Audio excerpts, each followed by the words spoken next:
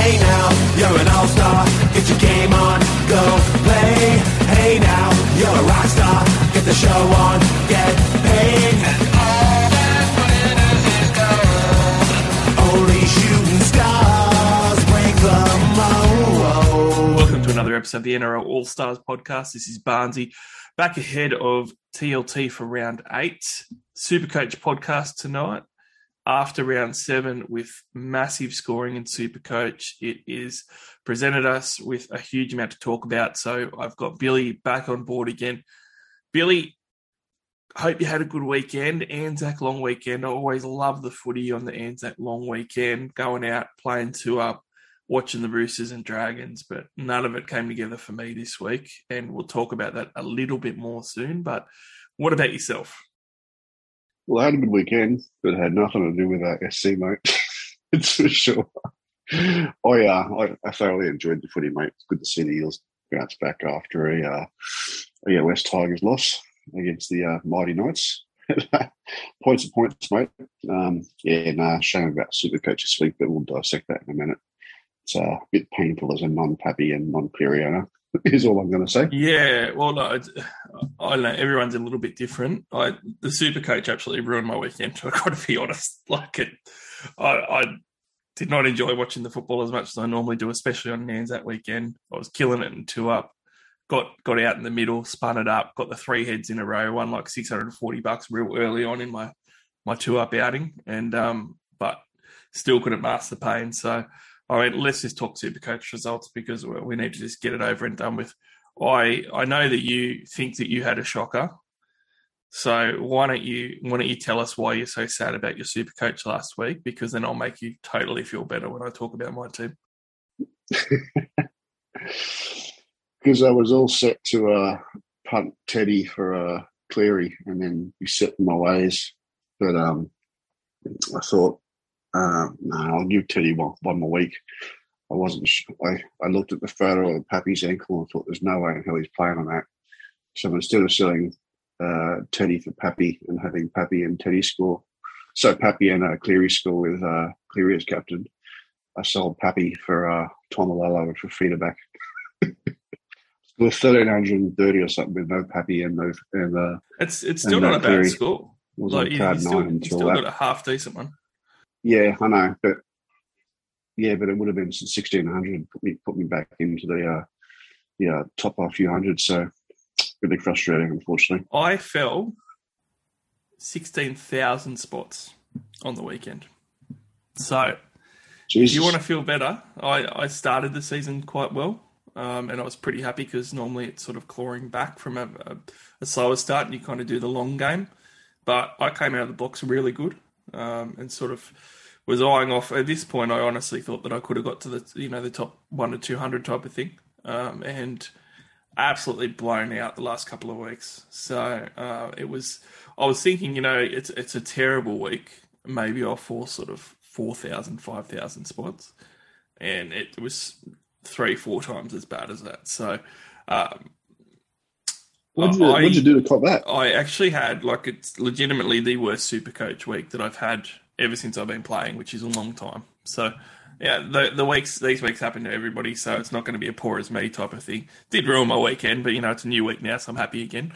But it was, it wasn't the worst score I've ever gotten, but it was the worst comparatively to the round, and also every decision that I made was the wrong one. Every single one. And I've just never had it unfold like that. So tuck yourself in, Billy. I'm going to tell you a little story, okay? And you're going to feel really good at the end of it because it's going to be a happy ending for you. But it's like a horror story for me. So right through the week, I was deciding on a big trading in the second row. And it was Ola Kawatu, TPJ, and also Talakai. And I was leaning towards Talakai. And I actually had him in my team. And I put up in one of the groups that you know of a poll, and 90% of the voters said, get Ola Kawatu in. And I looked at it and went, oh, okay, well, I'm a bit scared off Talakai now, but I went, you know what, I want Talakai in there. An hour before kickoff or something, I reversed trades and went, what, stuff it. I'm just going to bypass this game altogether, forget it. And I'm going to wait and I'll do my trades during the round. Talakai obviously went off, which we'll talk about a bit later. That made me feel sick to the stomach, especially that it was the first half, right? So it just sort of killed me from the first half of the first game, and I was just sick to my stomach. And then got to the next day, and I went, you know what, let's throw TPJ out the window too. I can't do that now. And then we sort of got along, and I went, you know what, I was going to potentially get Cleary in, but I sort of said, no, I'll wait maybe a week and get him in. I went, you know what, I'll just get Cleary in now because I need to chase, right? Talakai's gone, I've got to chase. I had a look, and because of the lockout and the games that had already been played, I couldn't move my team around to actually make a trade for Cleary. I thought that was okay, you know, because I was willing to sacrifice this week and get Cleary in the following week. So I wasn't, you know, I thought it was okay. Obviously, how it worked out, I would have caught up on Talakai because I would have had Cleary and I probably would have captained or vice-captained him. That's another story. Couldn't get Cleary in. So what do you do, Barnesy? Well, you know what, Billy? I absolutely, and I was trying not to swear when I'm saying this, absolutely hate Stags as an option. I've said that in the pre-season. I said it during the year. And I was super desperate and on high tilt. And I was like, you know what? Who's left that can actually get a massive score that can kind of claw me back a little bit? You know, I was like the gambler that's lost like 50 hands of poker in a row and you're just searching for that winning hand. And I went, stuff it. I'm going to get Stags in. He's cheap enough. At worst, he's going to make some cash. I can just burn a trade to get him out in a couple of weeks. But, yeah, obviously with this matchup, yeah, surely he's going to put up a big score. Versus the Bulldogs. And I got Stags in, and obviously then watched the game and absolutely hated myself because I never liked Stags as a trade-in. I've said it all week. I said it, you know, he was an option, but I don't really, you know, love him. And obviously he delivered next to nothing with 30-something points and wasn't involved whatsoever. And even in the second half when they went romping home, he did nothing. So that was the first part of it. And then it just spiraled out of control from there because then I did a downgrade to Blake Taff, who – again, I never wanted to trade Schneider out yet. I really had reservations about Taff, which I shared with you the week before on the podcast. Didn't think that he could score that well anyway. And I ended up getting him in. So I hated myself because Taff and Cleary, Taff and Stags were never in my plans. They weren't guys that I liked. They weren't trades that I liked. And I did both of them. And I did both of them because I didn't plan enough. I wasn't on top of my trades enough. And then I had to chase. And I just made every decision I made after that was just poor. Ended up captaining Teddy. Thought that was better than what it looked like. You know, I actually thought that they underscored him, but anyway, that's another story. And obviously, we had a million guys go off in the round. So, yeah, that's my story this week, mate. And I got to tell you, like even everyone I reserved was the wrong player. It was just everything. Every decision was compounded more and more by the game. And it all came back to me not being sure or certain enough to just stick with my gut and do the trades I wanted to do from the start. Sounds like you and I were dumb and dumber last week. I think on the pod last week I said, I disagree with you and said, no, you've got to get Talakai in still. He's still got plenty in him. And you told me I was mad selling Pappy. So I think if we both actually took each other's advice, it'd be sweet. Well, yeah, I mean, I need to clarify too, because the Pappy stuff's come up with a couple of guys that have chatted to me and sent DMs and stuff. And like I said on the podcast last week, if Pappy doesn't play, then, you know, I think it's a strategy that you can consider for sure. But obviously he played. So, you know, like, and when I was talking to you, like, I thought you were going to pull the trigger if he actually didn't play or is ruled out. Like, pretty ballsy for you to do it when he was playing. I needed to do it early in the round, though, so I could get Fafita as well as Tom Lalo. I was going to do Cleary, and I thought, no, he's got a reasonably high break even. Let's just give him sort of one more week. I think Fafita had like a B at 6, and Lolo was scoring 75, 80 and sort of base off big minutes. And I thought, yeah, just give him a run. And yeah, Fafita moves to centres. Lolo's guys are doing pretty well, so it didn't need to come back on. Like, it's still been all right, but just frustrating when you get guys in this undervalued and they don't do much, and then the one guy that has a break even at 80 scores 150. And the guy that's got a foot the size of a basketball turns up on Sunday and I'm sweet and ends up kicking goals and having 4 try assists and 2 himself. Just what are the odds?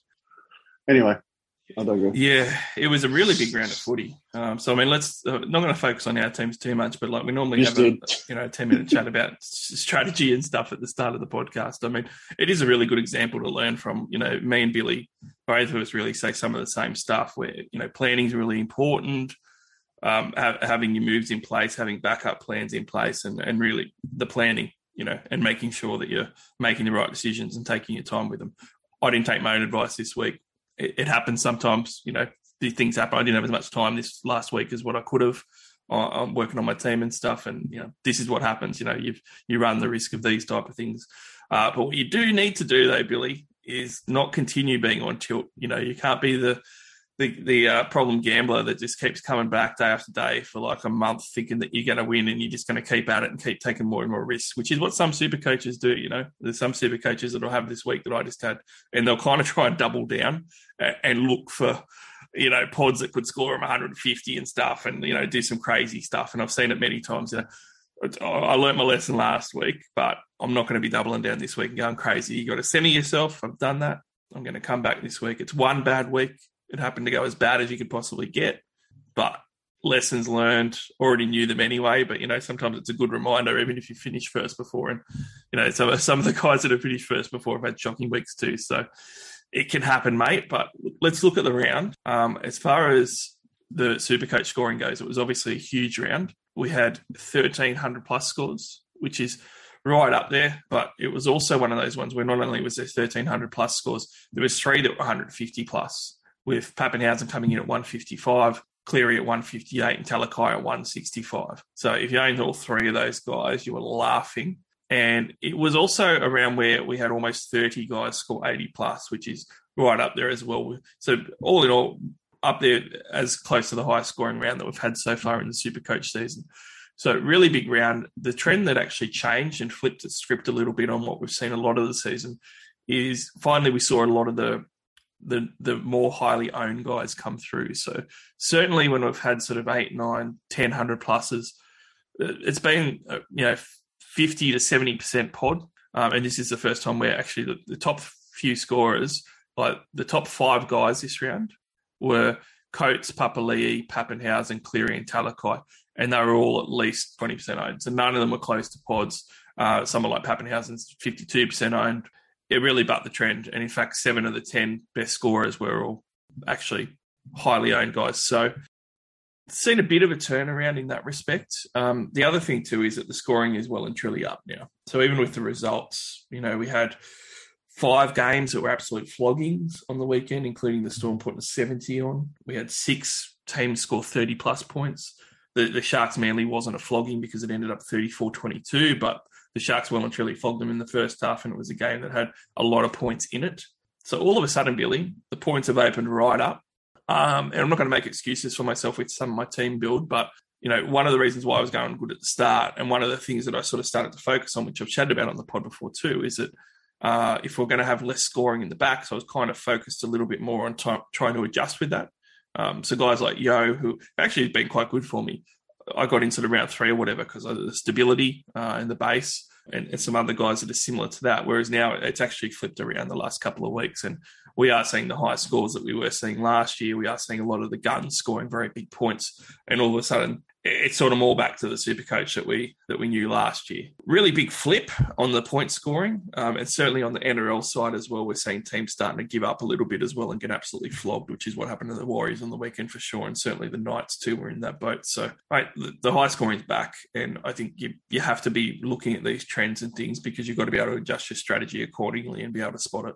Yeah, true. So that's the thing that's sort of frustrating. Like you look at a lot of the teams at the top now, and some of them have strategy, some don't. But so you look at them and go, well, why are the ones that don't have strategy, are doing better than me? And you look at your own team and go, all right, so I've got Yeo as well, and although he was a good buy and he's doing pretty well, he's only averaging sort of 70, maybe a touch under that. Like he's increased in value, but it's basically $550,000 for a bloke that was a bit undervalued, is scoring a few points now. But you can almost substitute a bloke like that for someone like a king off the bench, and the extra sort of $300K that you've basically spent in in year is money that could have gone early on, like the Clearys and the Pappenhuisens or going Hines early and the high volatility blokes. So they've absolutely shot those guys in the top 100. So plenty of strategies. There's the buy cover, there's the buying undervalued strategy. There's also the just have a whole bunch of volatile crap around, the 4 or 5 guns. Yeah, definitely, Billy. And if you have a look at the top 15 scores of the round, 2 out of the 15 top scores were actually forwards. The other 13 were all backs. So it pretty much tells you where it's at. So when we're having a look at strategy now, I mean, there's kind of a couple of things that it might seem a little bit, I guess, self-explanatory, but again, it isn't necessarily for everyone. You say, like last year, especially, we talked about it a lot, where you got to get the high ceiling players in because it is going to hurt you too much. That wasn't as much of an issue earlier on in the season. In the first month, you weren't getting these scores. But now I absolutely have to get any high ceiling player in. And if I have to sacrifice, some of these solid forwards, whether it's a Yao or whether it's even a Payne Haas, if he's a little bit underdone and stuff, you got to do that now, I think. I think you just got to zag and just go straight to these high scoring guys because you can't afford not to have guys that can put up the sort of points that a Cleary, a Talakai and so forth can put up. You've got to have that ceiling now. If that ceiling is going to be there, and it looks like it will be, you got to get on it. Yeah, that's what I'm doing, mate. You got a guy like Haas who's an absolute weapon and scoring 75 points a week with ease, but you can get someone that's basically bottom dollar price, score 45, and the extra sort of 400 grand. Is that really worth the extra 25 points? I don't think so. I think that 400 grand can go on the half. It's going to get you those 150s as captain or vice captain. And the other thing that I've noticed too, and this is a bit frustrating, and I know it comes up a lot. Like a lot of people call it the unicorn points. Certainly the superstar points is another one that comes up. And look, it does happen. And I've actually made a couple of comments, and I actually think the last few weeks there has been a skew in the scoring where it's been a little bit more, I'm not going to say wrong, it's been a bit more, I guess, lax in how they've been scoring some things, and certainly a few changes, a couple of little inconsistencies. But one of the things that is there is, you'll get to posts in Supercoach Central and stuff of, so-and-so's getting Supercoach unicorn points again or superstar points or whatever. And I've always said forever and a day, if you know that's happening, it's almost like if you know a fix is in on a sporting match, right? If you know the fix is in, get on the fix. Don't whinge about it, So, if you know that a certain player gets the superstar treatment, then you probably should own them. And that negates you having to whinge about it because you own them and you're getting the benefit of it. So that's really the smart thing to do. One of the things that I did notice, though, is I think that Teddy has actually lost his unicorn badge. I don't think that the scorers are seeing him as superstar anymore. I reckon he lost a couple of tackle breaks. There was an arguable line break that he didn't get that I reckon maybe, a year ago he probably would have gotten. But there are guys like him too where you've got to be cognizant of the fact that he's actually not picking them up. Whereas someone like certainly Pappenhausen for sure, and probably Cleary to a degree, I reckon there was 1 or 2 maybe arguable try assists on the weekend. They're getting it 100%. Like if there's anything remotely near them, they're getting the points. And I'm not whinging about it. Like as a non-Cleary, I'm not having a bitch about it. I'm saying, like, when you see that, like I am, that's a clear strategy. Well, I got to get on that. Like if that's how he's going to be treated, that's fine. We got to get on that, and that's how you do it.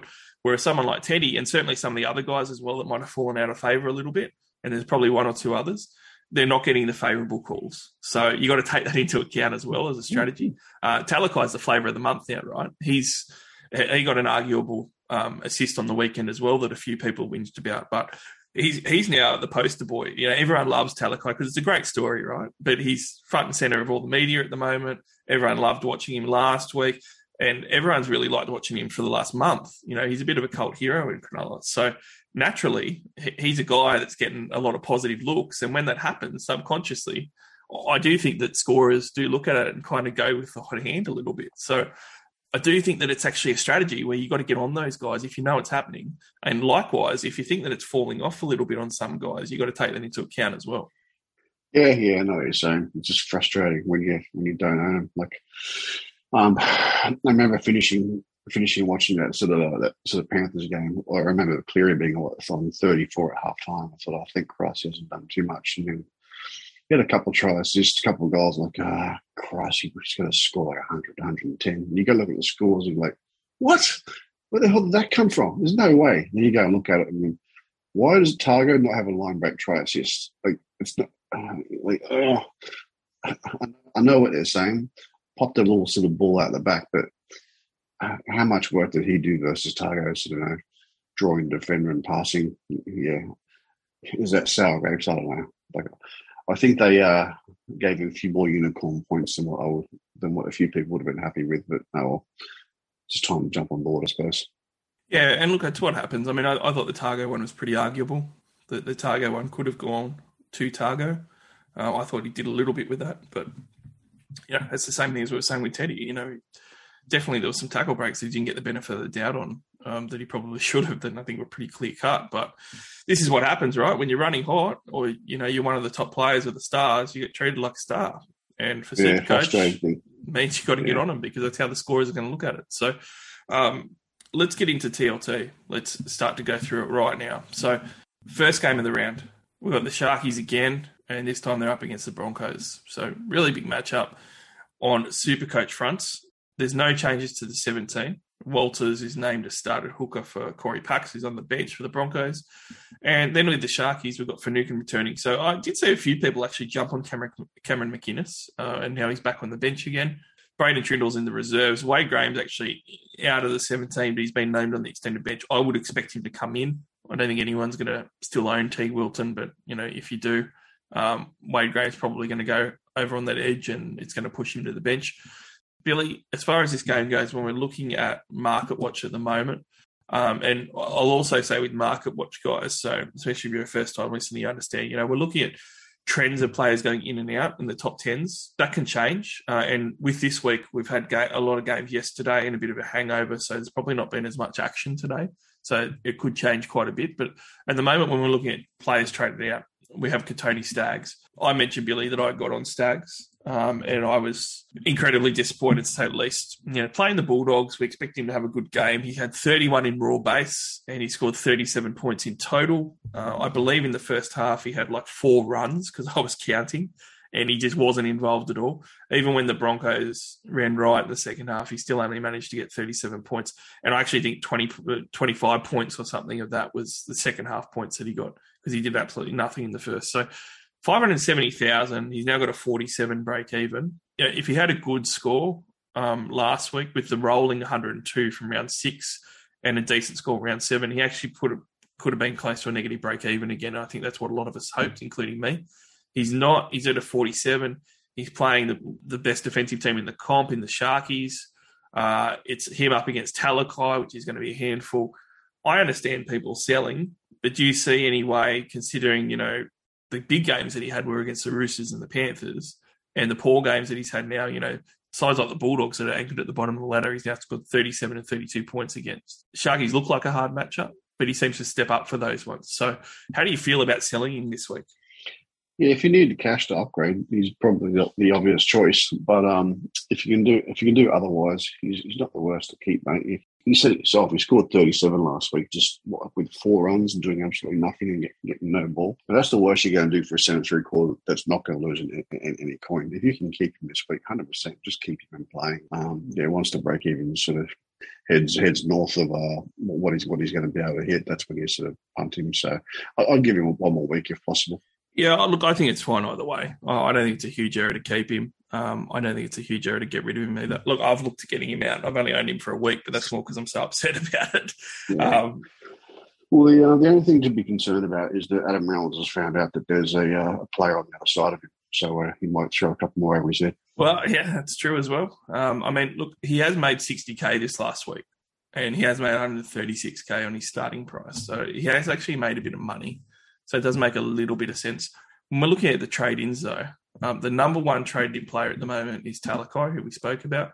Over 10% of coaches trading him in at the moment. He's now basically $700,000, but he's still got a minus 51 break even. I guess there's a couple of trains of thought here with Talakai, Billy. there's the guys that are holding off that are probably saying to themselves, 700K for a centre wing. There's no value in that. He's just scored 165 points. He probably won't approach that again this year. I'm going to wait. He doesn't play the first buy. There's a lot of reasons to look at it and go, look, I'm overpaying, and I should have gotten on when he was 500K. 700 is too much for a price tag. The other way to look at it, though, is he has been in outstanding form, and he's now got 3 out of his last 4 games that are a ton. While he started at centre, he's gone 108, 59, 114 and 165. And he hasn't even needed to play bad teams to do that. The Broncos could easily give him license to run right. Stags might try his best, but, the next month of footy, he's got the Broncos, the Warriors, the Raiders and the Titans. The way he's playing, with his high floor, I just can't see a way that he doesn't succeed.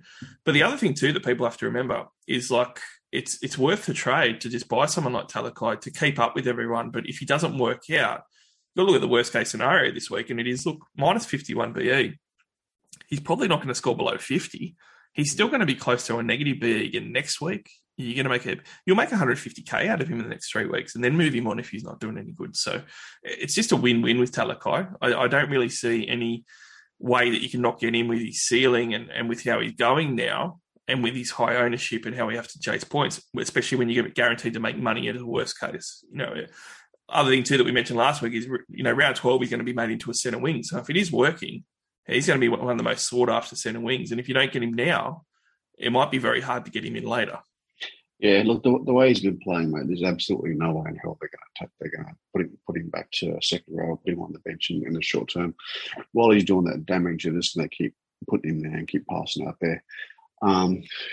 You saw last week, they just kept going and going and going to him. So the same thing will happen. As for the price tag, think of it this way. If that was Dave Fifita, not Talakai's name, and he was priced at that price with negative 51 break even, you'd be jumping on thinking, look, this is my last chance to get Fifita.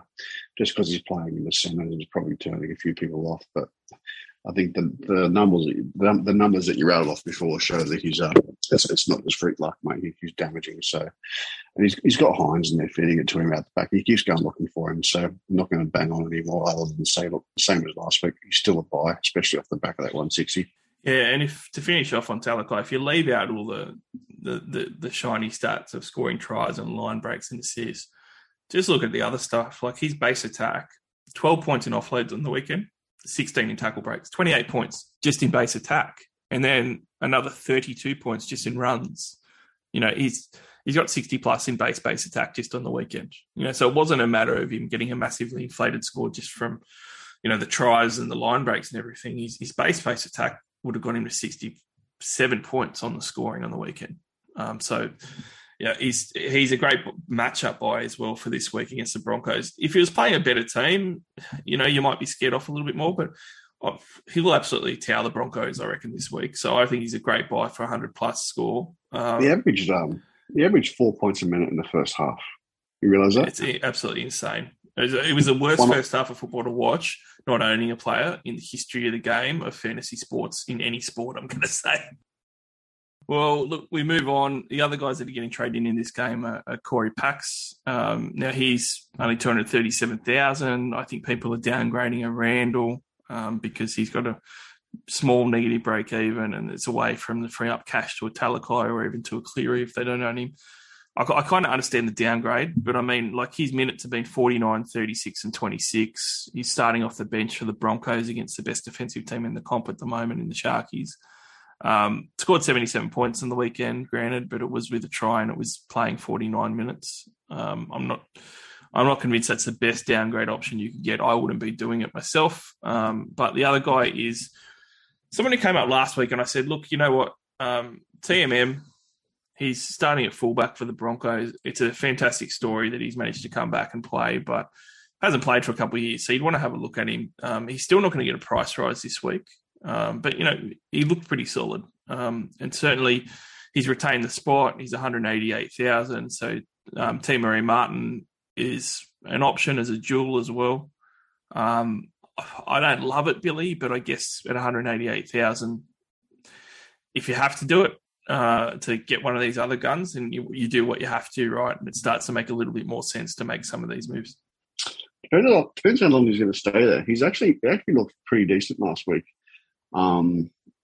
in a team where he had a couple of weaving runs. He had some good support play where he didn't sort of get through the line. It kind of looked dangerous. I think it's a little bit early to jump on him, but for a desperation move, if you want to downgrade, it's probably in the sort of top three. I think Valiami's back, and you've got a couple of other smaller options, but he's a potential, but he misses a third, fourth pick of the lot. Yeah, look, I lie as well. He's actually 205,000, but still, relatively cheap. I think he scored 38 points, which is pretty solid considering, he didn't really have much happening, but he looked quite good, like you said, with the ball in the hands. I think the worry is that you bring him in for a Sharks game, he could easily have a shocker and score, 15 to 20 points, and he's not going to have that great a break even to come off either. And like Billy said, I think Nu's out for a couple of more weeks at least. So, he's probably pretty safe, but he could well be out of the side after sort of one or two cash rises that aren't going to be that great. So, look, I think that you can do better downgrades than him. But, I'd be looking at other downgrades if I could. When we're looking at this match with the captain, vice captain, it's obviously the Hines Talakai talk, right? Hines himself, I think Hines was very overshadowed on the weekend. He himself had a really good game, managed to score 97 points, just under the ton. And against the Broncos, he could absolutely destroy it as well. So he's a real big vice-captaincy chance. But now that Talakai's come off this big game last week, and with the Broncos outside backs being susceptible, do you go no to Hines and put the VC on Talakai? It's an option. I'd probably lean towards going with Hines, though. He's obviously got the goal kicking dry track. How many times have you seen teams sort of go left 1 week?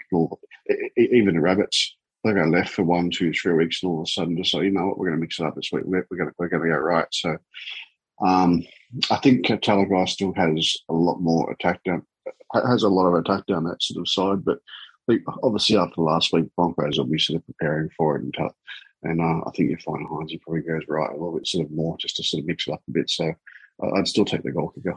Yeah, I actually think that there's going to be some Hines VCs that are going to jump off and put it on Talakai, because Talakai's a hot hand. He's the guy who had the 165-point game last week. And the reality is, I do think that Talakai will back it up and have a big game. I do think he can go 100-plus for sure. But because he did the 165 last week, it's going to be a lot harder statistically for him to go 165 again this week. Whereas someone like Hines, we know he has those scores in him and he hasn't done it yet. He's got those 180s in him from before. Hasn't done that quite yet, but he's had quite a few tons this year already. Better off banking on the goal kicker, like Billy said, and going for Hines to try and hope that he has one of those 150 games this week. Top Sport bet of the week on this one. I actually can't believe the Sharkies are paying $1.30 on Top Sport. I can't see the Sharks losing to the Broncos at all. Minus 11.5 line at $1.90. I'm going to pull that to a minus 9.5 for $1.69. And I reckon that's pretty good value for the Sharkies, and I'm going to go for that one. Titans vs Panthers is the next one. Now, on the Titans side of things, Holbrook's obviously put Fafita back in the back row, which is good news. He seemed to kind of be resigned to the fact that it didn't work throwing him in at centre, which I'm sure everybody except for him knew was going to happen. And AJ Brimson has gone to fullback. So they made a couple of little changes. Sako and Wallace completely dropped. Will Smith starting at 5'8". So on the Panthers side, there's obviously no changes. They're going along great guns for Supercoach and in real life. When we're looking at market watch, Billy, Fermor and Fafita are getting sold quite heavily, both in the top 10 at the moment. It's an interesting one. Look, I think Fermor's just lost like 40 grand. He needs to go. You're not going to get any more out of Fermor. I think you need to cut your losses probably last week, which a lot of coaches did. It makes sense that more people are cutting off now. The last 3 weeks, he's got 49, 39 and 42 points. And I also think the Titans look really bad, and that's no good for him. But on the Fafita side of things, I think it's one of those things where people are looking for money to get a Talakai or to get a Cleary in, or even a Papali'i, who we'll talk about a bit more later. And they're looking at it going, Fafita just threw up 42 points. He's playing the Panthers this week. I need to find cash, and I can't find anywhere, so I'm going to trade Fafita out. He was playing at centre on the weekend, right? So getting 42 points, it's not it's not that unheard of, that not that much of a surprise. He shouldn't have been playing out the centres, but certainly playing up against Penrith, it's going to be a tough gig this week. 750,000, a break even of 85. I dare say people are going to try and buy Fifita back later, but good question for you, Billy, with this trade. If you had to trade David Fifita to get a Cleary in or a Talakai, I would. Are you doing that trade? If you needed the cash to get those, then yeah, I would. The only reason I'm not doing it myself is because I sold him 2 weeks ago for Tedesco and Walker, who both did nothing for 2 weeks, and then he produced 100 and 100, and then I bought him back and he put it out of 42. So I'm once bitten, twice shy. Don't know what to do, but I absolutely wouldn't put it past anyone else that's selling it to Cleary. That just absolutely makes sense. Yeah, it does. And look, I think if you have to do that, you do it. One of the good strategies with it that can pay off is he's playing the Panthers, who are a top defensive side. And the Titans look awful, so they may very well just get absolutely belted. And in fact, I think they will. And he's in 28% of teams. So I guess that you could go, well, you know what? He's a highly owned player, and he's likely to have a poor game this week. So I can jump off and get one up on a quarter of super coaches that are still probably going to retain him. And that's a decent way to get points up on, a good portion of the super coaches that you're up against. So I actually see the merit in it. But he is one of those guys, though, that does have that high upside that we're talking about. So, maybe it'll come off this week. But, the next week against the Roosters still defending okay.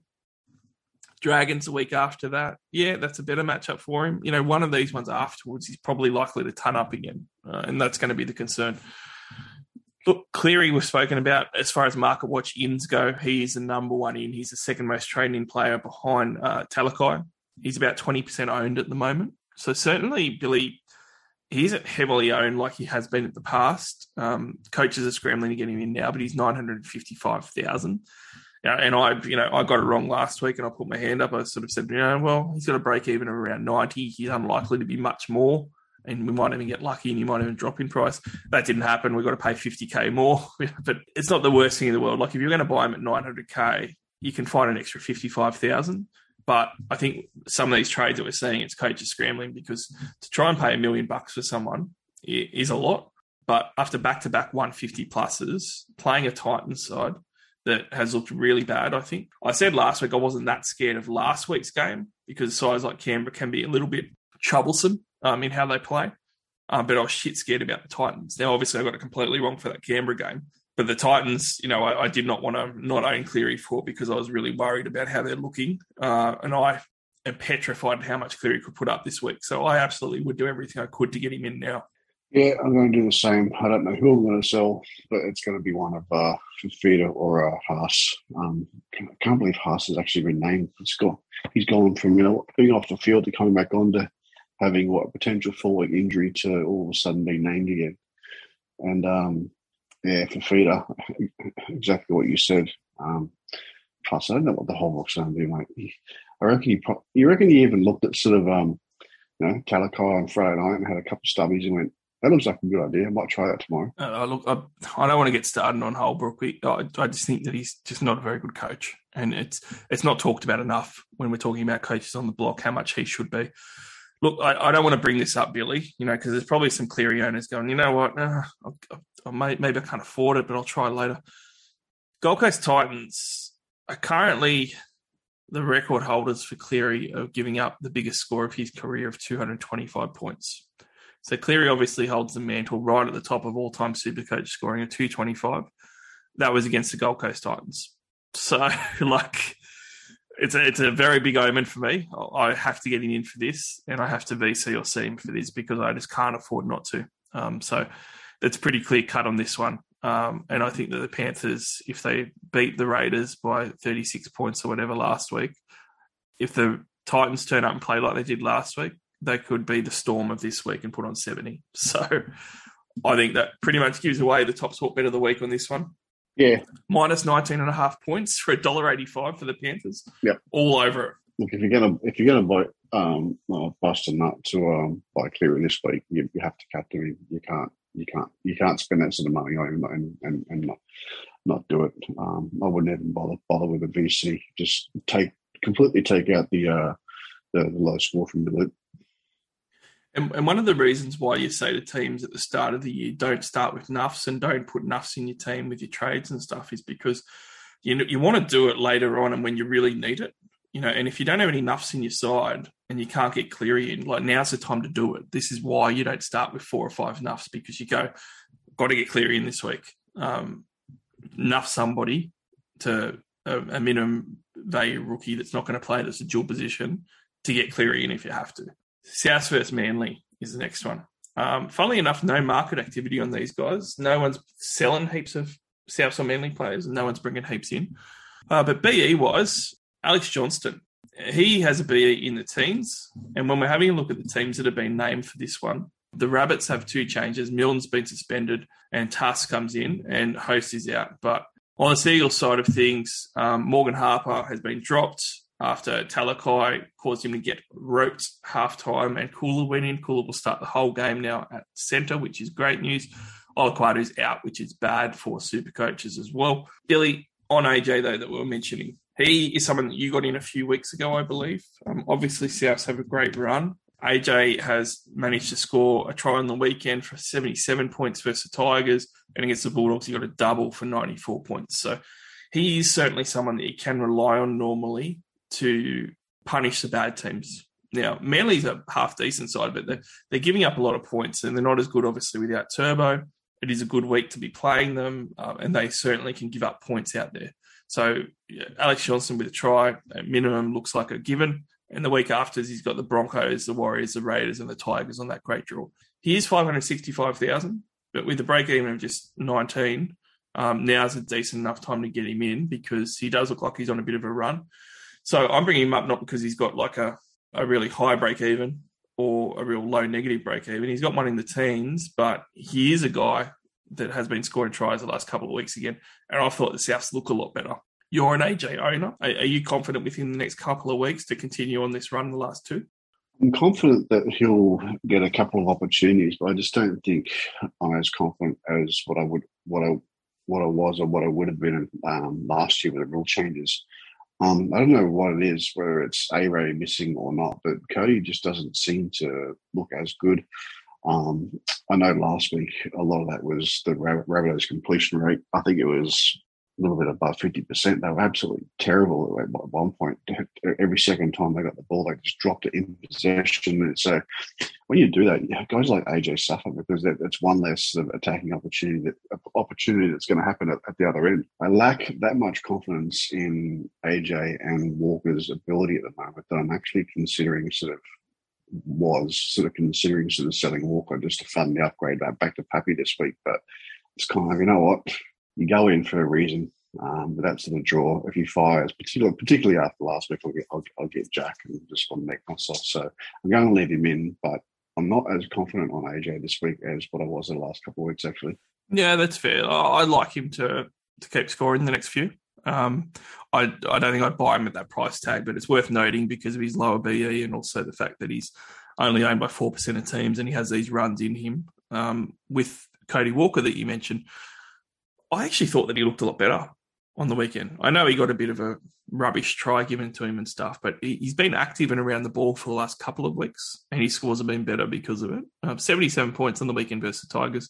And I think the best thing was that ball to AJ on the weekend that got him the line break try assist for those Supercoach points was the old school Cody Walker that we know and love from last year that was getting all those assists. So I feel like he's got his confidence back a little bit. So he's now 30 break even, mate. So I know you already own him, but I actually think that he's a downgrade option. Like if you've got, a Dylan Brown that's now playing in the centres, or even if you could, with Jules, switch around and you could sell a Mitchell Moses or something, you can free up 250, 300K down to Cody Walker now at 460,000. And that could be enough money for you to upgrade the other to Nathan Cleary. So, or Talakai if you need to do it that way. Targo to Talakai then works if you downgrade one of those Eels to Cody Walker. So I still don't mind Cody as a downgrade. I think he has been looking better, 77 points on the weekend. It is a value buy. They do have a good draw. I'm not going to go through the numbers on him because we've done it for the last couple of weeks, but that is a different sort of downgrade option. When we're looking at sit and start, Billy, Taff showed exactly why I did not like him on the weekend. At halftime, I tweeted he had 4 runs, 3 errors, 6 tackles, and 3 tackles missed. Like, he absolutely did nothing. I think he was on 6 points at the half or something, and that was with goal kicking. So it's a brave man that says start him this week, but he is a goal kicker. He is playing fullback. Is he a sit or start for you? And likewise with young Ilias, it actually came good in the end with a couple of balls to Keon Koloamatangi. Yeah, I started Tough over Ilias this week because I kind of figured I can't have both of them. Opted for the goal kicker, thinking he's going to convert to the 7-8. At least I'll sort of put him on sort of 25 points with 10 points in runs. So he'll have it. He'll score sort of 40-ish without sort of really doing anything. Hopefully he gets 1 try assist and gets a 60 or 65. Mate, he was absolutely woeful. I'm going to give him another run purely because I cannot for the life of me pick Randall. Every time I play him, he scores 30. When I don't play him, he scores 65. So I'm going to avoid the Randall and just go with the Tough for another run. Hopefully he has a few less errors this week and a few more goals is the hope there. You got to play someone. So look, I'll give him one more shot. Yeah, I'm not really impressed with Ilias, mate. The guys had 2 try assists last week for 40. There's absolutely nothing there. He needs 3 or 4 of them just to get over 50. So he's a real concern for me. I'm actually going to punt him this week, I think. Yeah, it's hard because I think Ilias's 4's better, even though his 4's not very good. Because Taft just has those real low. Like, he had 12 runs and 3 tackles on the weekend. Missed a few, had 3 errors. Most of those bad negative points were in the first half, but still, I don't know. I'm going to have to play one of them. I'll probably play Taft, but I would rather sit both of them, to be perfectly honest. The guy that got some of those balls in Koloamatangi, we've mentioned him for a couple of weeks. I think he's now probably too expensive, but he's coming off 111 points. So it needs to be mentioned what a great game that he had. He absolutely blitzed it that second half in particular. He ran the ball 22 times with 1 line break try and 5 tackle breaks. So his work rate was insane. Now, I've spoken many times that Manly's edges are garbage. They've given up a lot of points on their edges, and they continue to do so. So someone like Koloamatangi will probably blitz it again with a line break try this week and be a 75-plus special. He's just got too many games in the 40s for me to pay almost $650,000 for him. But what he does give us, Billy, is the top sport value bet of the week. $4.20 to score anytime. And he's on a bit of a spree, and Manly have a very weak edge. So I think that's a little bit of a good consolation prize if you don't own him, and also, no captains or vice captains, I reckon, in this one either. Warriors and Raiders, when we're looking at the changes for these teams, got Curran out, which is going to be huge. Looks like an MCL injury in his knee, which is going to be a while. So Siren starts. DWZ, Penne, Kossi are all out. So Valia makes a return on the wing, which is great for those that still have him like me, because I don't have to buy him again. And he's only 200,000. On the Raiders side of things, they're another side that got blitzed, and they've got Whitehead returning, and the rest of the side is the same. So pretty crazy that there isn't more wholesale changes with both of these sides, mate. Both of them got flogged on the weekend, and they're playing each other. With Market Watch, though, the big call is, Schneider is now the number 1 most traded out player. I didn't want to trade him last week. I ended up doing it. He scored 23 points. I thought it was a mistake. I still do, because I got Taft's 21 points or whatever it was instead. But it does look like with young Schneider that he's pretty much finished making money for now. They do have a bit of a draw that opens up in the next 2 weeks. They've got the Warriors and the Bulldogs, which is good. And they do play the first bye, but he's got to be in the 40s. I don't think that he's a must-sell, Billy, because I think he's shown enough where you could probably hold with a 40s BA. But if you've got to do it to get to Cleary, obviously he's going to be the guy to go. Yeah, 100%. If you can hold him a week, though, it's not the worst to keep this week. The guy was actually doing really well. I mean, up until played Penrith, who's a team that's won 55 games straight or something ridiculous, apart from a couple when all their Origin guys are out. You take that out of the equation, who they're not playing this week. What was his average prior to that? He was doing pretty well. He's averaging 52 with that game. He's actually averaging 60 plus before that 30.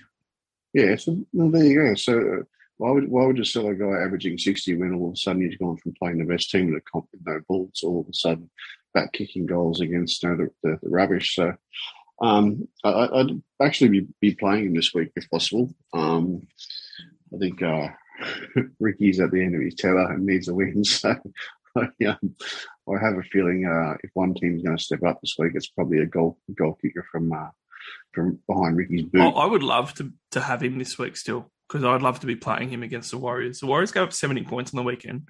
He's a goal kicker, and he's got good base too. Yeah. He could score 70 plus this week quite easily. He scored 79 against the Titans in round 3. He even scored well versus the Storm. I think he scored 65 versus them from memory. Yep. He did. He did, yeah.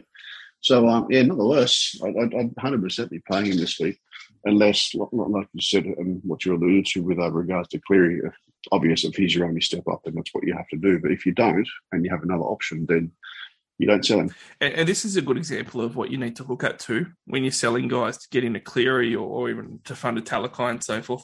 Like, you need to look at guys that you're not going to play the next couple of weeks. Like, if you got a guy that you say, I wasn't really going to trade player X, but I don't think I'm going to play him this week, and I might not want to play him next week because of the matchups, then you need to consider whether he's someone you trade, because you're not going to use him for the next fortnight.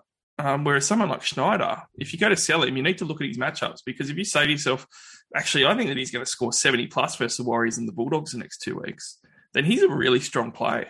And you need to consider trading someone else if you can. I'm not saying, don't get Cleary because you've got to hold Brad Schneider. But if you've got another option there, you should be going for that other option, because Schneider's a really good player this week and next week. And you should probably reconsider some of your trades and who you can get out, because, I would really like to have him this week. Curran's an obvious trade out. He's hurt his knee and he's gone, which is going to hurt the Warriors and super coaches immensely. Aiken's the 10th most traded out. Teams continue to trade him out. Look, he hasn't been as good as what we hoped. The only thing I would say is, the Raiders did give up quite a few points themselves. His base is still at 48, which is still good. He's only got 2 tries in the year. He's still averaging 58 points as a centre wing. He does have a high break even, but could be points on offer for him this week against the Raiders, and he does play round 13. Other thing to be careful of, Billy, is that whilst in a vacuum, trading Aiken to Talakai is fine. You just got to be careful if you're just trading out all these guys, that if you want to play the buys, you don't get to round 11 and 12 when you find that you've traded all the buy players, you haven't got none. And Aiken is one of the few guys that is a decent buy play option for round 13. So not saying he shouldn't go, but you probably need to consider these things as well before you hit the trade button. Yeah, I know what you're saying. The only thing with Aiken, though, is that he's in one of the worst teams in the comp. So although he's staple is the 50, unless he goes over the line, that's what you're going to get from him. So, but anyone can score sort of 35 points. So for the cash in, and you can pretty much get the 50 points off an upgrade in the next 2 weeks that he would otherwise score in that buy round anyway. So that's the reason for selling him. I got rid of him last week purely because of that reason, and I wouldn't pull anyone else to do the same this week, even if it's only actually that's what I meant to ask you. What's the deal with the others? Is it Valia, the young warrior that's the start of the season? Is he back through injury or is injury recovery or injury cover? Do you reckon he might even be a straight downgrade swap for Aitken, so you can upgrade elsewhere and still get a buy cover player? He could be a straight down. I mean, DWZ's out with concussion, but I'm pretty sure that Kossi got dropped. So Valia and Berry are both coming in. I'm not sure what side Valia is on. I'm not sure if it's Kossi's side. I think it is. So, I mean, if Kossi's dropped, then it makes even more sense for Valia. So he's not going to get a price rise after this one. So certainly you can wait a week and have a look and see what TLT brings the following week. But as a downgrade, he's only 200,000, and the Warriors, like I said, do play the buy. So even if he's out for a few weeks, if he gets his spot back in round 13, he might give you some cover as well. So, he's not the worst downgrade option for sure. Yeah, it just means you got to hold him and what ways to sort of spot there. When a lot of people probably have, the Billy Smith still sitting there. Maybe one other player. I think Cobbo has probably got another week if you've still got him. People have Stags just to get rid of. So there's probably a little bit of a logjam with sort of some nuffies in that sort of centre forward area right now. So and especially given that some people are possibly looking at even getting rid of Targo to fund upgrades elsewhere. So I think you need to be careful about sort of how many of those sort of guys you have on your bench as well. Yeah, you definitely got to be careful with your team makeup. And I've seen a lot of teams that only have 4 playing centre wings, and that becomes really dangerous, especially at the moment with things like COVID protocols. Like you might have someone playing on a Sunday afternoon, and Sunday morning it's COVID protocols, and then you're stuffed. Unless you kept a trade up your sleeve to be able to make, you're going to be copping an AE. And some of the AEs at the moment have been pretty terrible. So you want to be really careful, like Billy said, with your centre wings. But Valia looks like he's there. He's obviously there this week. I think that he'll be there for a couple. So it's definitely an option because there is very few options that are actually playing that are a downgrade around that 200K mark. So consideration. BEs wise, we got Starling with a 7 BE. He's almost 500,000 now. I wish I got on Starling. Obviously, someone like Randall Billy is ready to go. Starling put up 72 points against the Panthers on the weekend in a game where he sort of got drubbed, and he only played 65 minutes when the 2 weeks before he played 80. Since he's been starting, the first game that he was starting in round 4 after he was benched a week before, he got 33 points. But the 3 games preceding those, 58, 83 and 72. 3-round average of 71, season average of 57, including a couple of bench games, sub 500,000, plays round 13, and has the Warriors and Bulldogs the next 2 weeks. I think that people are scrambling to get in whoever they missed, whether it's Talakai or Cleary or whatever. They're scrambling to get in these guys, including IPAP too. He's another one. But if you've got these guys already, Billy, you can do some of these luxury trades. And I think that Starling is one that's going under the radar that people can't afford to look at the moment. But this Warriors matchup, it's a real good one for him. Sub 500,000. Randall to him doesn't cost too much. I actually think it's a pretty underrated trade right now. And it also sets you up for round 13. Yeah, it's one that I'm sort of contemplating. You can't have everyone. So if you can't have everyone, what are the next best options? I think he's probably the second tier for this week. So him and Papa Lee probably on equal par for this week, depending on which route you want to go.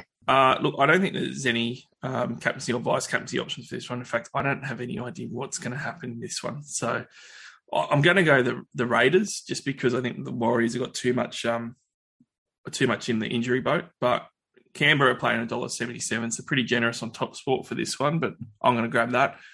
Bulldogs and Roosters is the next one. I really don't want to talk about it, Billy. Lost to the Dragons, pretty gutting on Anzac Day weekend as well. Roosters, they've got Tupou suspended for a week. Nagama comes in and will be playing on that wing. Takiaro and Butcher back on the bench with JWH and Radley starting. A few people didn't know why they were benched. They had sickness during the week, and that's the only reason. So, the few Victor Radley owners, especially in draft, he's back in there. For the COVID players for the Bulldogs, they had Karaz, Oakenball and Sikarakis come in, but they're all going to be replaced now because Avrilo, Naden and Semen Fargai are all recovered from COVID and going to be playing. When we're having a look at Market Watch, the guy that's coming in hugely at the moment is Suaalii as the third most traded in player. And I can see why, Billy, because we spoke about Valia as being a downgrade option. Look, Suaalii is more towards that 250K mark, so it's going to cost you roughly $40,000 more to go a Suaalii over a Valia. But the upshot is that a Suaalii is going to be a lot more playable. I thought that he had his best game in first grade on the weekend.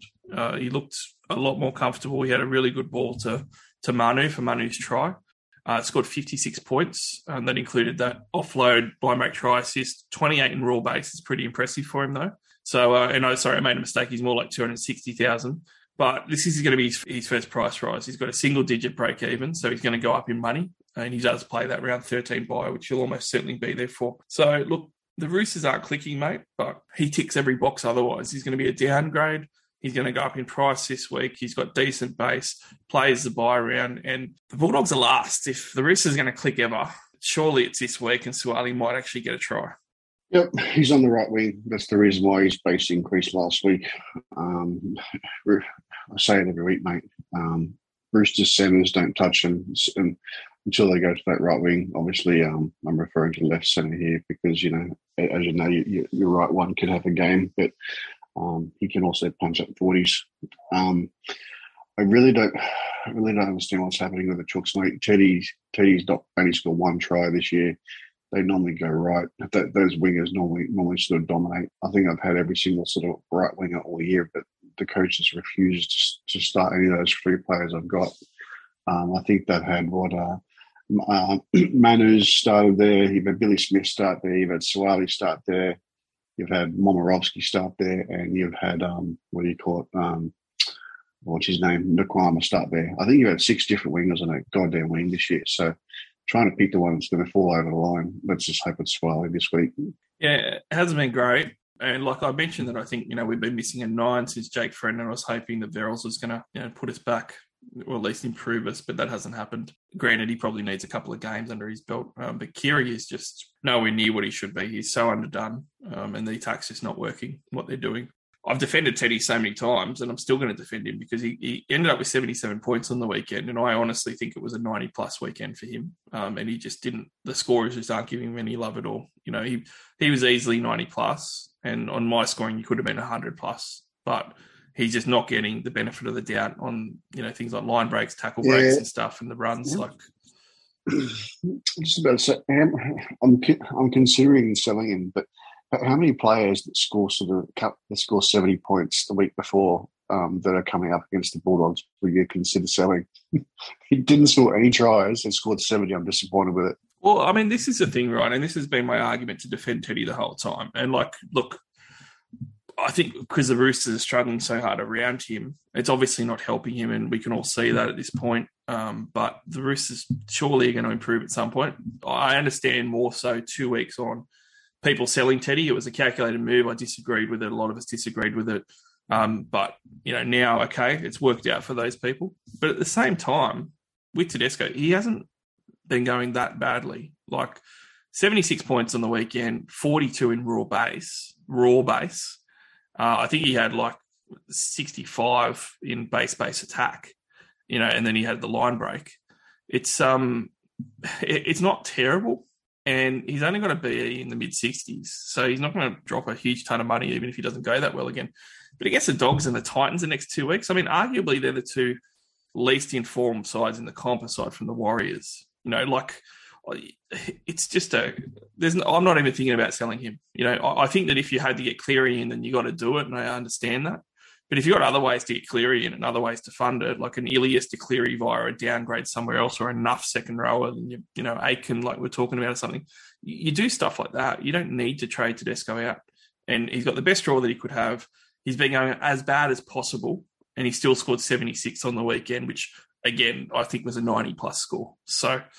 Yeah, I don't think it's that bad, Billy. Yeah, when you put it in perspective like that, which is what I've done at the last minute, and you got to hold out. Surely you have to sell like the Aikens and those sorts of guys first. So we'll give him a couple of weeks, see how he goes. Obviously, regardless of how he goes, he's still going to be playing Origin. He's one of the greats. He's the captain. Yeah, he's not going anywhere. So ride it out, then get rid of him when you have to. I like him when Turbo comes back. Yeah, he's a couple of weeks off himself. Tedesco's highest score ever is 199 points, and that was against the Bulldogs, I think, last year. So just worth noting that one, because it's not like the Dogs are travelling too great either, even though the Roosters are out of form. Billy, having said that, I think at this point it's a dangerous proposition to be looking at a Teddy captain, vice captain. It would be a real big pod move, though, because now Tedesco is a pod himself. People aren't staying on Teddy, and it's definitely a pod captaincy option. Would you even consider it if you were going to go a captain later in the round, like with that Storm game? Would you even consider a VC on him if you were looking at like a C Munster or something? No, I'm not captaining anyone that's not a goal kicker anymore. Because when we have an absolute horrid game, you still need blokes like Pappy and Cleary to score sort of 70 when they have an absolute shocker. So when Teddy has an absolute shocker, it's 40, 44. I can't handle it. Yeah, and look, I think other weeks, like I would actually say, what if they're playing early, I would VC Teddy. But with Hines and Talakai playing the first game and then Cleary the second game, I just don't think that you can afford to be doing it this week. Top spot bet of the week, though. The Roosters are not going well, and the bookies realise it. Minus 13.5 at $1.90. I'm going to take them minus 10.5 at $1.72, and I reckon that's real good odds for them. I think they probably should have beaten the Dragons last week, obviously, but they'll beat the Bulldogs 11+ this week. I'm pretty confident. Top Sport's got the great odds covered for that one. the Eels and the Cowboys. We've got your boys up next, third last game of the round. And on the Eels side of things, exactly the same 17, so super easy. But then Todd Payton as well, no changes. But last week we saw Halem Lukey thrown on the bench after everyone was buying him. Still managed to throw out a 70, scored a line break try. He'll probably bench him again, and he'll probably put Cotter in at 13 and put Tamalolo at prop, and he'll think he's really smart doing that. But at the moment, the team sheet says that they're not doing anything. Moses on Market Watch, 6th most traded out player. Like I was saying last week, Billy, this kind of goes against popular strategy when, you ride guys that are hot. Mitchell Moses is 730,000 at the moment. Obviously, been going great guns. He's got a break even of 85, but you kind of think that he's going to hit that this week. He's got a really good matchup versus the Cowboys, and he's on 81, 72, 90, and 144 for his last month of football that he's been on fire for. But again, Nathan Cleary, he's only 200 odd K away from Mitchell Moses. So it does make sense selling him. Would you say with someone like Moses for this Cowboys matchup that you try and hold them and sell like an Ilias via somebody else's money, downgrading a second row or something like that instead? Or would you just cut Moses now?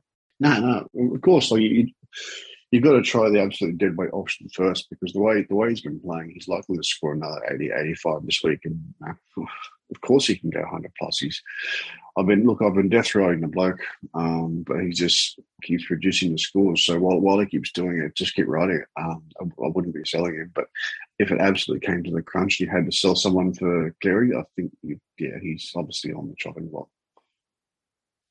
You cannot not get Cleary this week with that break even of 5 or whatever it is, because if he goes 150, then he's over $1 million. See you later. Yeah, exactly. Yeah, if you've got to sell him, you've got to sell him. But certainly consider the move that you could, trade an Ilias, for example, or a Schneider and have a downgrade elsewhere. And that way you've got the 2-gun halves. That's something to definitely consider. Market Watch traded in Isaiah Papali'i. He had a massive week himself, coming in with the 4th highest score at 123 points. Scored a double, also had the 2 line breaks, also had a try assist, also had a try contribution, 12 points in tackle breaks, 1 offload. He did everything in the clutch and base attack department, and putting it all together was 123 points. Absolutely killed me that he went up, because I've been looking at trying to get him for a few weeks and I just haven't been able to afford it. Now he's gone up 37,000 for this matchup, Billy. 766,000. Now, there's a lot of teams that are going to maybe have a Talakai and a Cleary. Certainly going to have a Cleary potentially and no Talakai, and vice versa. Where do you put Papali'i in the trade-ins for this week? Because, again, he's coming off 123. He's got a low break-even himself at 42, so he's going to go up in cash again. Can't get all 3 of these expensive guys. To me, Cleary's the number 1 target. But is Papali'i, above Talakai on the pecking order?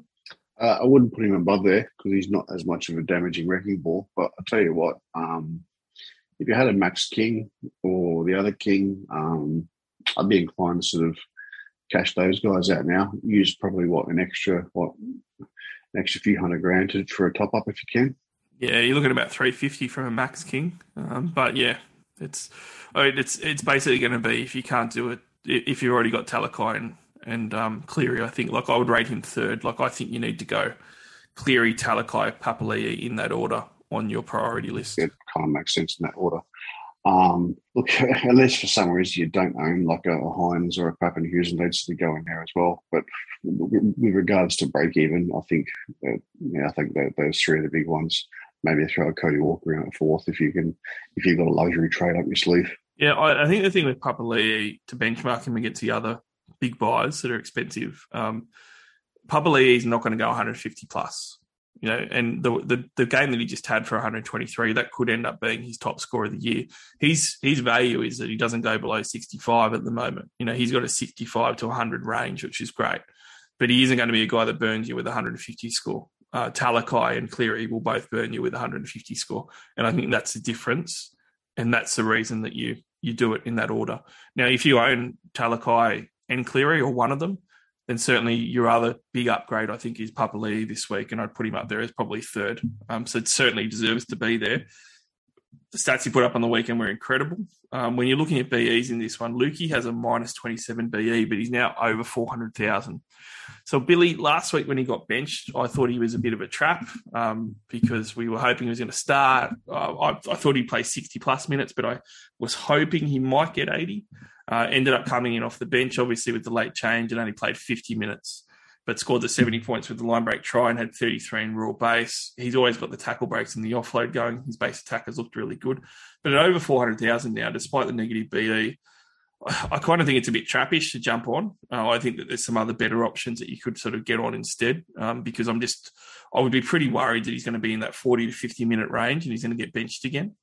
Yeah, no, lucky for me, mate. You never know what's going to happen with regards to that sort of rotation. You've got obviously Cotter lingering in case what's his name goes up to prop. You've got Nanai is obviously going to play the full game. Like they keep going the aerial ball to him, but he's got no base. So that left edge is just going to keep rotating. I don't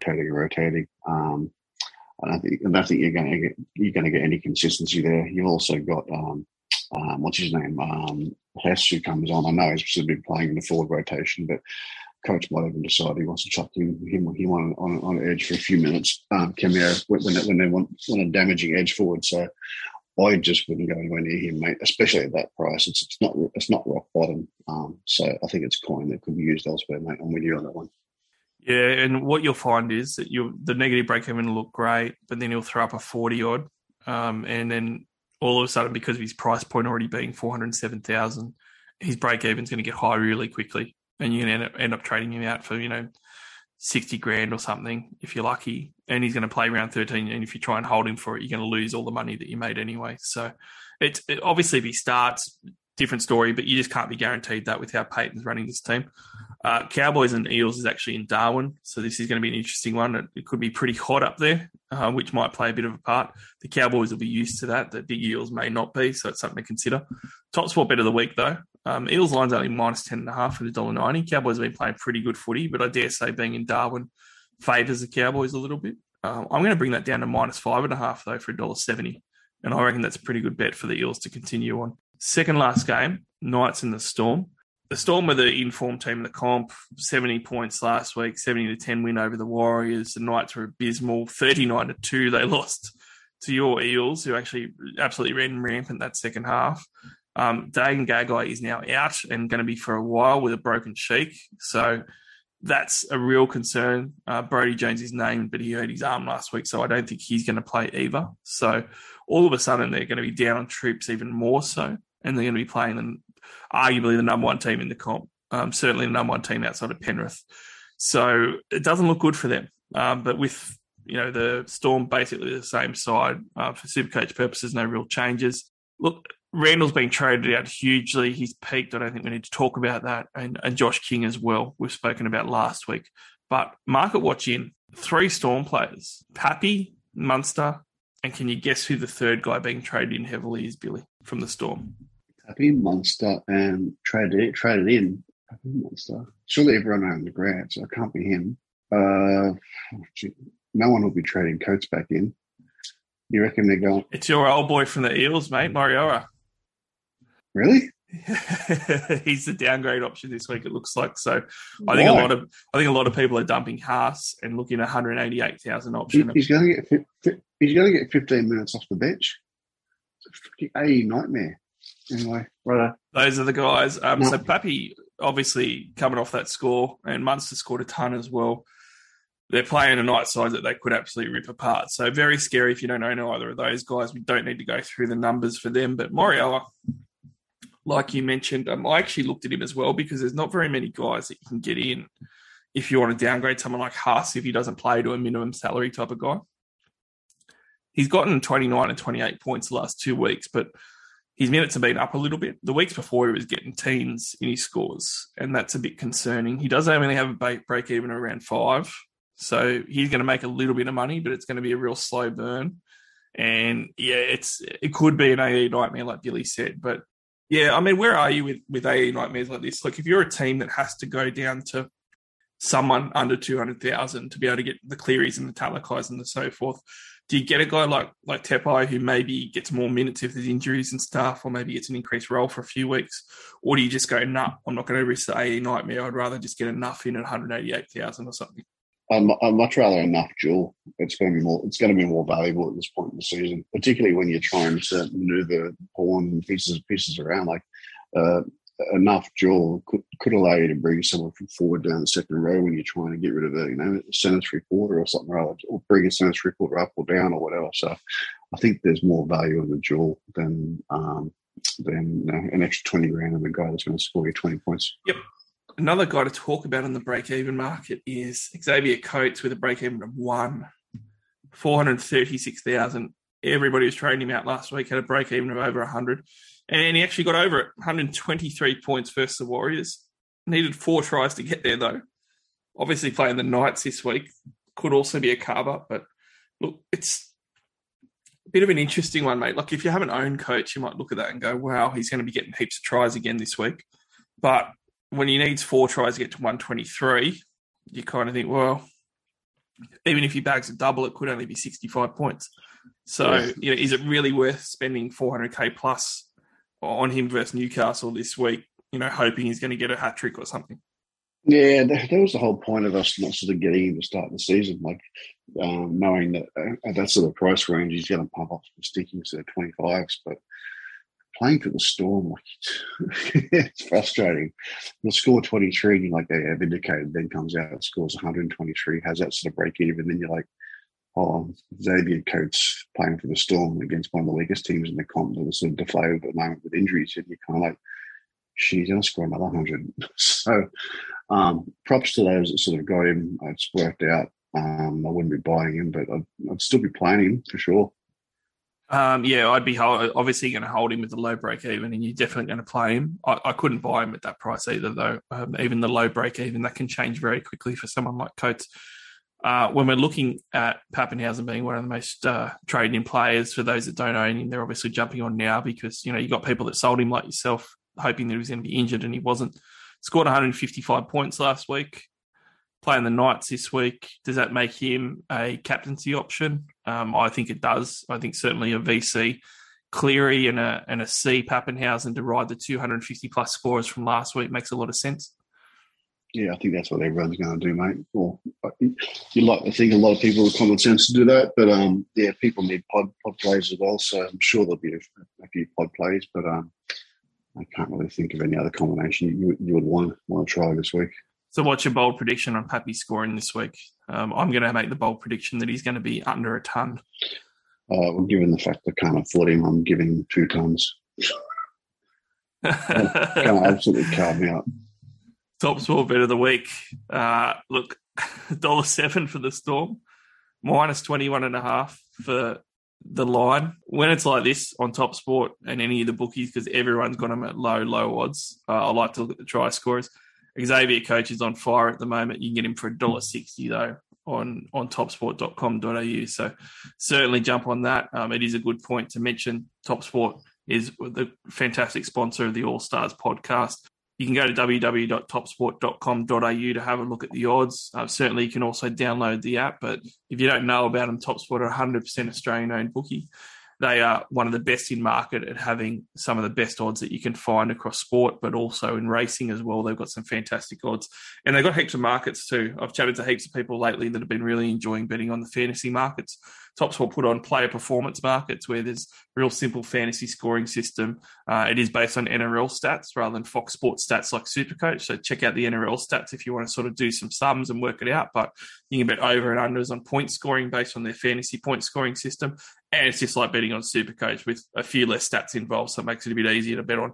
But certainly jump on topsport.com.au and have a look. Gamble responsibly, but if you do want to have a gamble on some of these markets and more, make sure that you create an account with the promo code from this podcast. That is SC All Stars, all one word. And that way they'll know you're one of our listeners and they'll take great care of you. Topsport.com.au, get on them. Dragons, Tigers, mate. 2 teams that are on winning streaks, which I don't think we would have thought would have been happening at this point when we were going to talk about this matchup.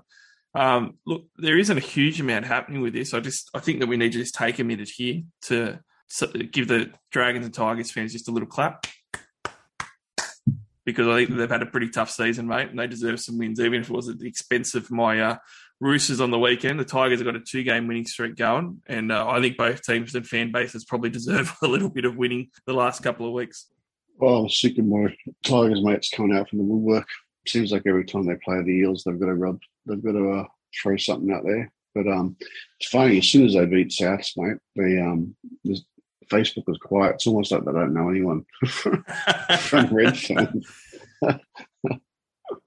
So, yeah, look, they've looked a lot better with Hastings sort of playing straight, and Brooks getting a bit more room. But I think everyone's kind of seen that. So, yeah, watch them another week, see what happens. But I'll certainly give the fans a lot more confidence. And the only thing you can be sure of, mate, they're not going to get any more 10-1 the odds for a head-to-head. Yeah, that's right. It's certainly going to change up quite a bit. Might present a bit of value. Both these sides have got a few injury issues as well. Jack Bird's been named, but it looked like he busted his arm. Moses Mbai's been named to start at fullback for the Dragons as well. So there's probably going to be a few changes. Your boy Sloan might actually come in and get a run as well. He's in jumper 21. I think there's a good chance of coming in. And for the Tigers as well, Stafford Toa is going to continue to start at fullback after moving there when Dane Laurie got injured. He's out for at least a month. Yeah. Did he? How did he go with the second half of the game last week? I actually quite like the look of him. I thought that he played quite well. I don't know how much time he's actually had. I think mainly he's been a winger and an occasional centre. Ended up scoring 50 points overall, though. And I think that was half a game at fullback. So it'd be interesting because, something the Tigers do have, and, he's 340,000, so I think he's probably too expensive, which is a shame because if he was sort of like 250 to 300, you might even have a look at him because they've got the Dragons, Manly, the Cowboys and Bulldogs the next month of footy. But yeah, probably a little bit too much. But another guy that has been going well too, an old fallen gun, mate, David Nofaluma. All of a sudden, Nofo has a break-even of -31. And I mentioned to someone his base and base attack's actually been way down. Like his base is 24, which for him isn't great. He always sort of had a raw base of 30 plus, and that was his downfall last year. He went from a 2020 average of 76 to a 2021 of 53. He's gone slightly up to a 56, but his big problem the last couple of years and why he hasn't been a buy is just simply because his base attack's dropped off so much. Certainly the try scoring a little bit as well, but the base attack is what you could always bank on getting a good score from Nofo. He's now 489,000 with a -31 break even though, so he's going to make some cash. And he's against an understrength Dragons team, and he scored a double the last 2 weeks in a row. So he's got the 89 and 102, and that's obviously in his rolling average at the moment. So he's going to make some cash. I would be very surprised if he doesn't score a try this week. I think he's a real good bet for a 65-plus score again. So, this is another way, and we've said like downgrade some second rowers or even some guys like Moses in your halves to find the money for a Cleary or for a Talakai.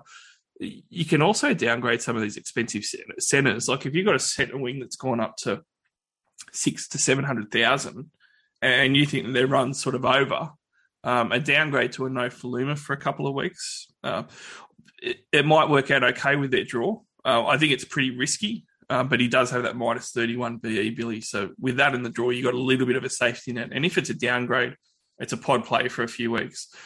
I'm not going to say I'm massively behind it, but it's certainly a different way to skin the cat to get some of these other guys in. Yeah, I looked at it, mate. I think the thing that kind of turned me off was the fact that he didn't place to round 13, and that was kind of the bullish kind of move there. So I think I'll stay away. Also, the fact that his base is to the down and it still is the Tigers, but I think he's going to increase probably to the 10 points a game, just having Hastings there. But yeah, look, if there's one Tiger that I would probably want to get, it's probably more so waiting for what's his name? I'll make the comeback from injury there, 6 Dewey, but even then he likely goes like doesn't goal kick first up and moves to centre, right? They're not going to move the $1 million guy out of the 6. Yeah, that's right. So it's going to be interesting what's going to happen. I think they're going to play him at centre, and he is the most interesting super coach option. And he's probably only a few weeks away from getting back to full training, I think. So keep your eye out for him. But yeah, I kind of agree on Nofo. If he was playing round 13, I think it's a lot more palatable. But I will say it's quite extraordinary that his two highest scores have come against the Eels and Souths in the last 2 weeks. Like 89 on the Eels and 102 on Souths. And he now has a month of, much lesser teams ahead of him. Yeah, I think the flip side of that argument is Hastings only came back into the 7 role for those 2 games. So if that's what he can do with Hastings at 7 versus 2 higher quality teams, sky's surely the limit with lower quality teams if that sort of continues. And the way Hastings has been playing, I can't see it regressing. This game's going to be at Wollongong. So it should favour the Dragons. I actually expect Bird to probably pull out and a couple of changes for the Dragons. So on TopSport, I'm really surprised that the Tigers are $2.45 and plus 5.5 line. You can get that line at plus 7.5 and still get $1.78 on it for the Tigers. And I reckon that is phenomenal. If the Dragons win, I don't think it's going to be a huge win. So I think that's a pretty good one on TopSport. Billy, you reckon the Tigers are going to get up in this one? Yeah, I'll back them to keep rolling, mate. They're playing well at the moment. They're only just getting up, but they're getting up, and I like watching them. So yeah. Yeah, it is a good story to see him turning around and manage to keep his job as well. That does it for the podcast, mate. So that is the round ahead, round 8. Thanks for jumping on again. I hope you have a better week this week, although it's going to be without Pappenhausen, so maybe you won't. Couldn't be any bloody worse. At least I'll get one of them.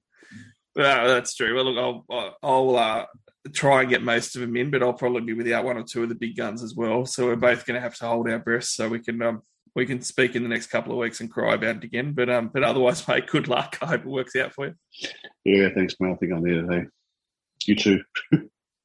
Thanks. I'm going to need it times 10. But planning on the bounce back, guys and girls. Thank you very much for listening to the podcast. Really appreciate it. You can find us on SoundCloud, iTunes, Spotify, Amazon, and Audible. You can also find us on Twitter. Follow us at NRL_SC_All-Stars. And certainly, if you're going to jump on TopSport, make sure that you use SC All-Stars as your promo code to create an account today. Good luck in round 8. Good luck getting all of the big guns in. Definitely focus on those high upside guys and don't make the mistakes that me and Billy made last week and plan ahead and go with your gut. Good luck with the round. I hope we all go fantastic and can't wait to chat talk and footy at the end of this week, and then again with Supercoach on Wednesday, dropping next week for TLT round 9. Thanks for tuning in once again. Hey now, you're an all-star. Get your game on, go play. Hey now, you're a rock star. Get the show on.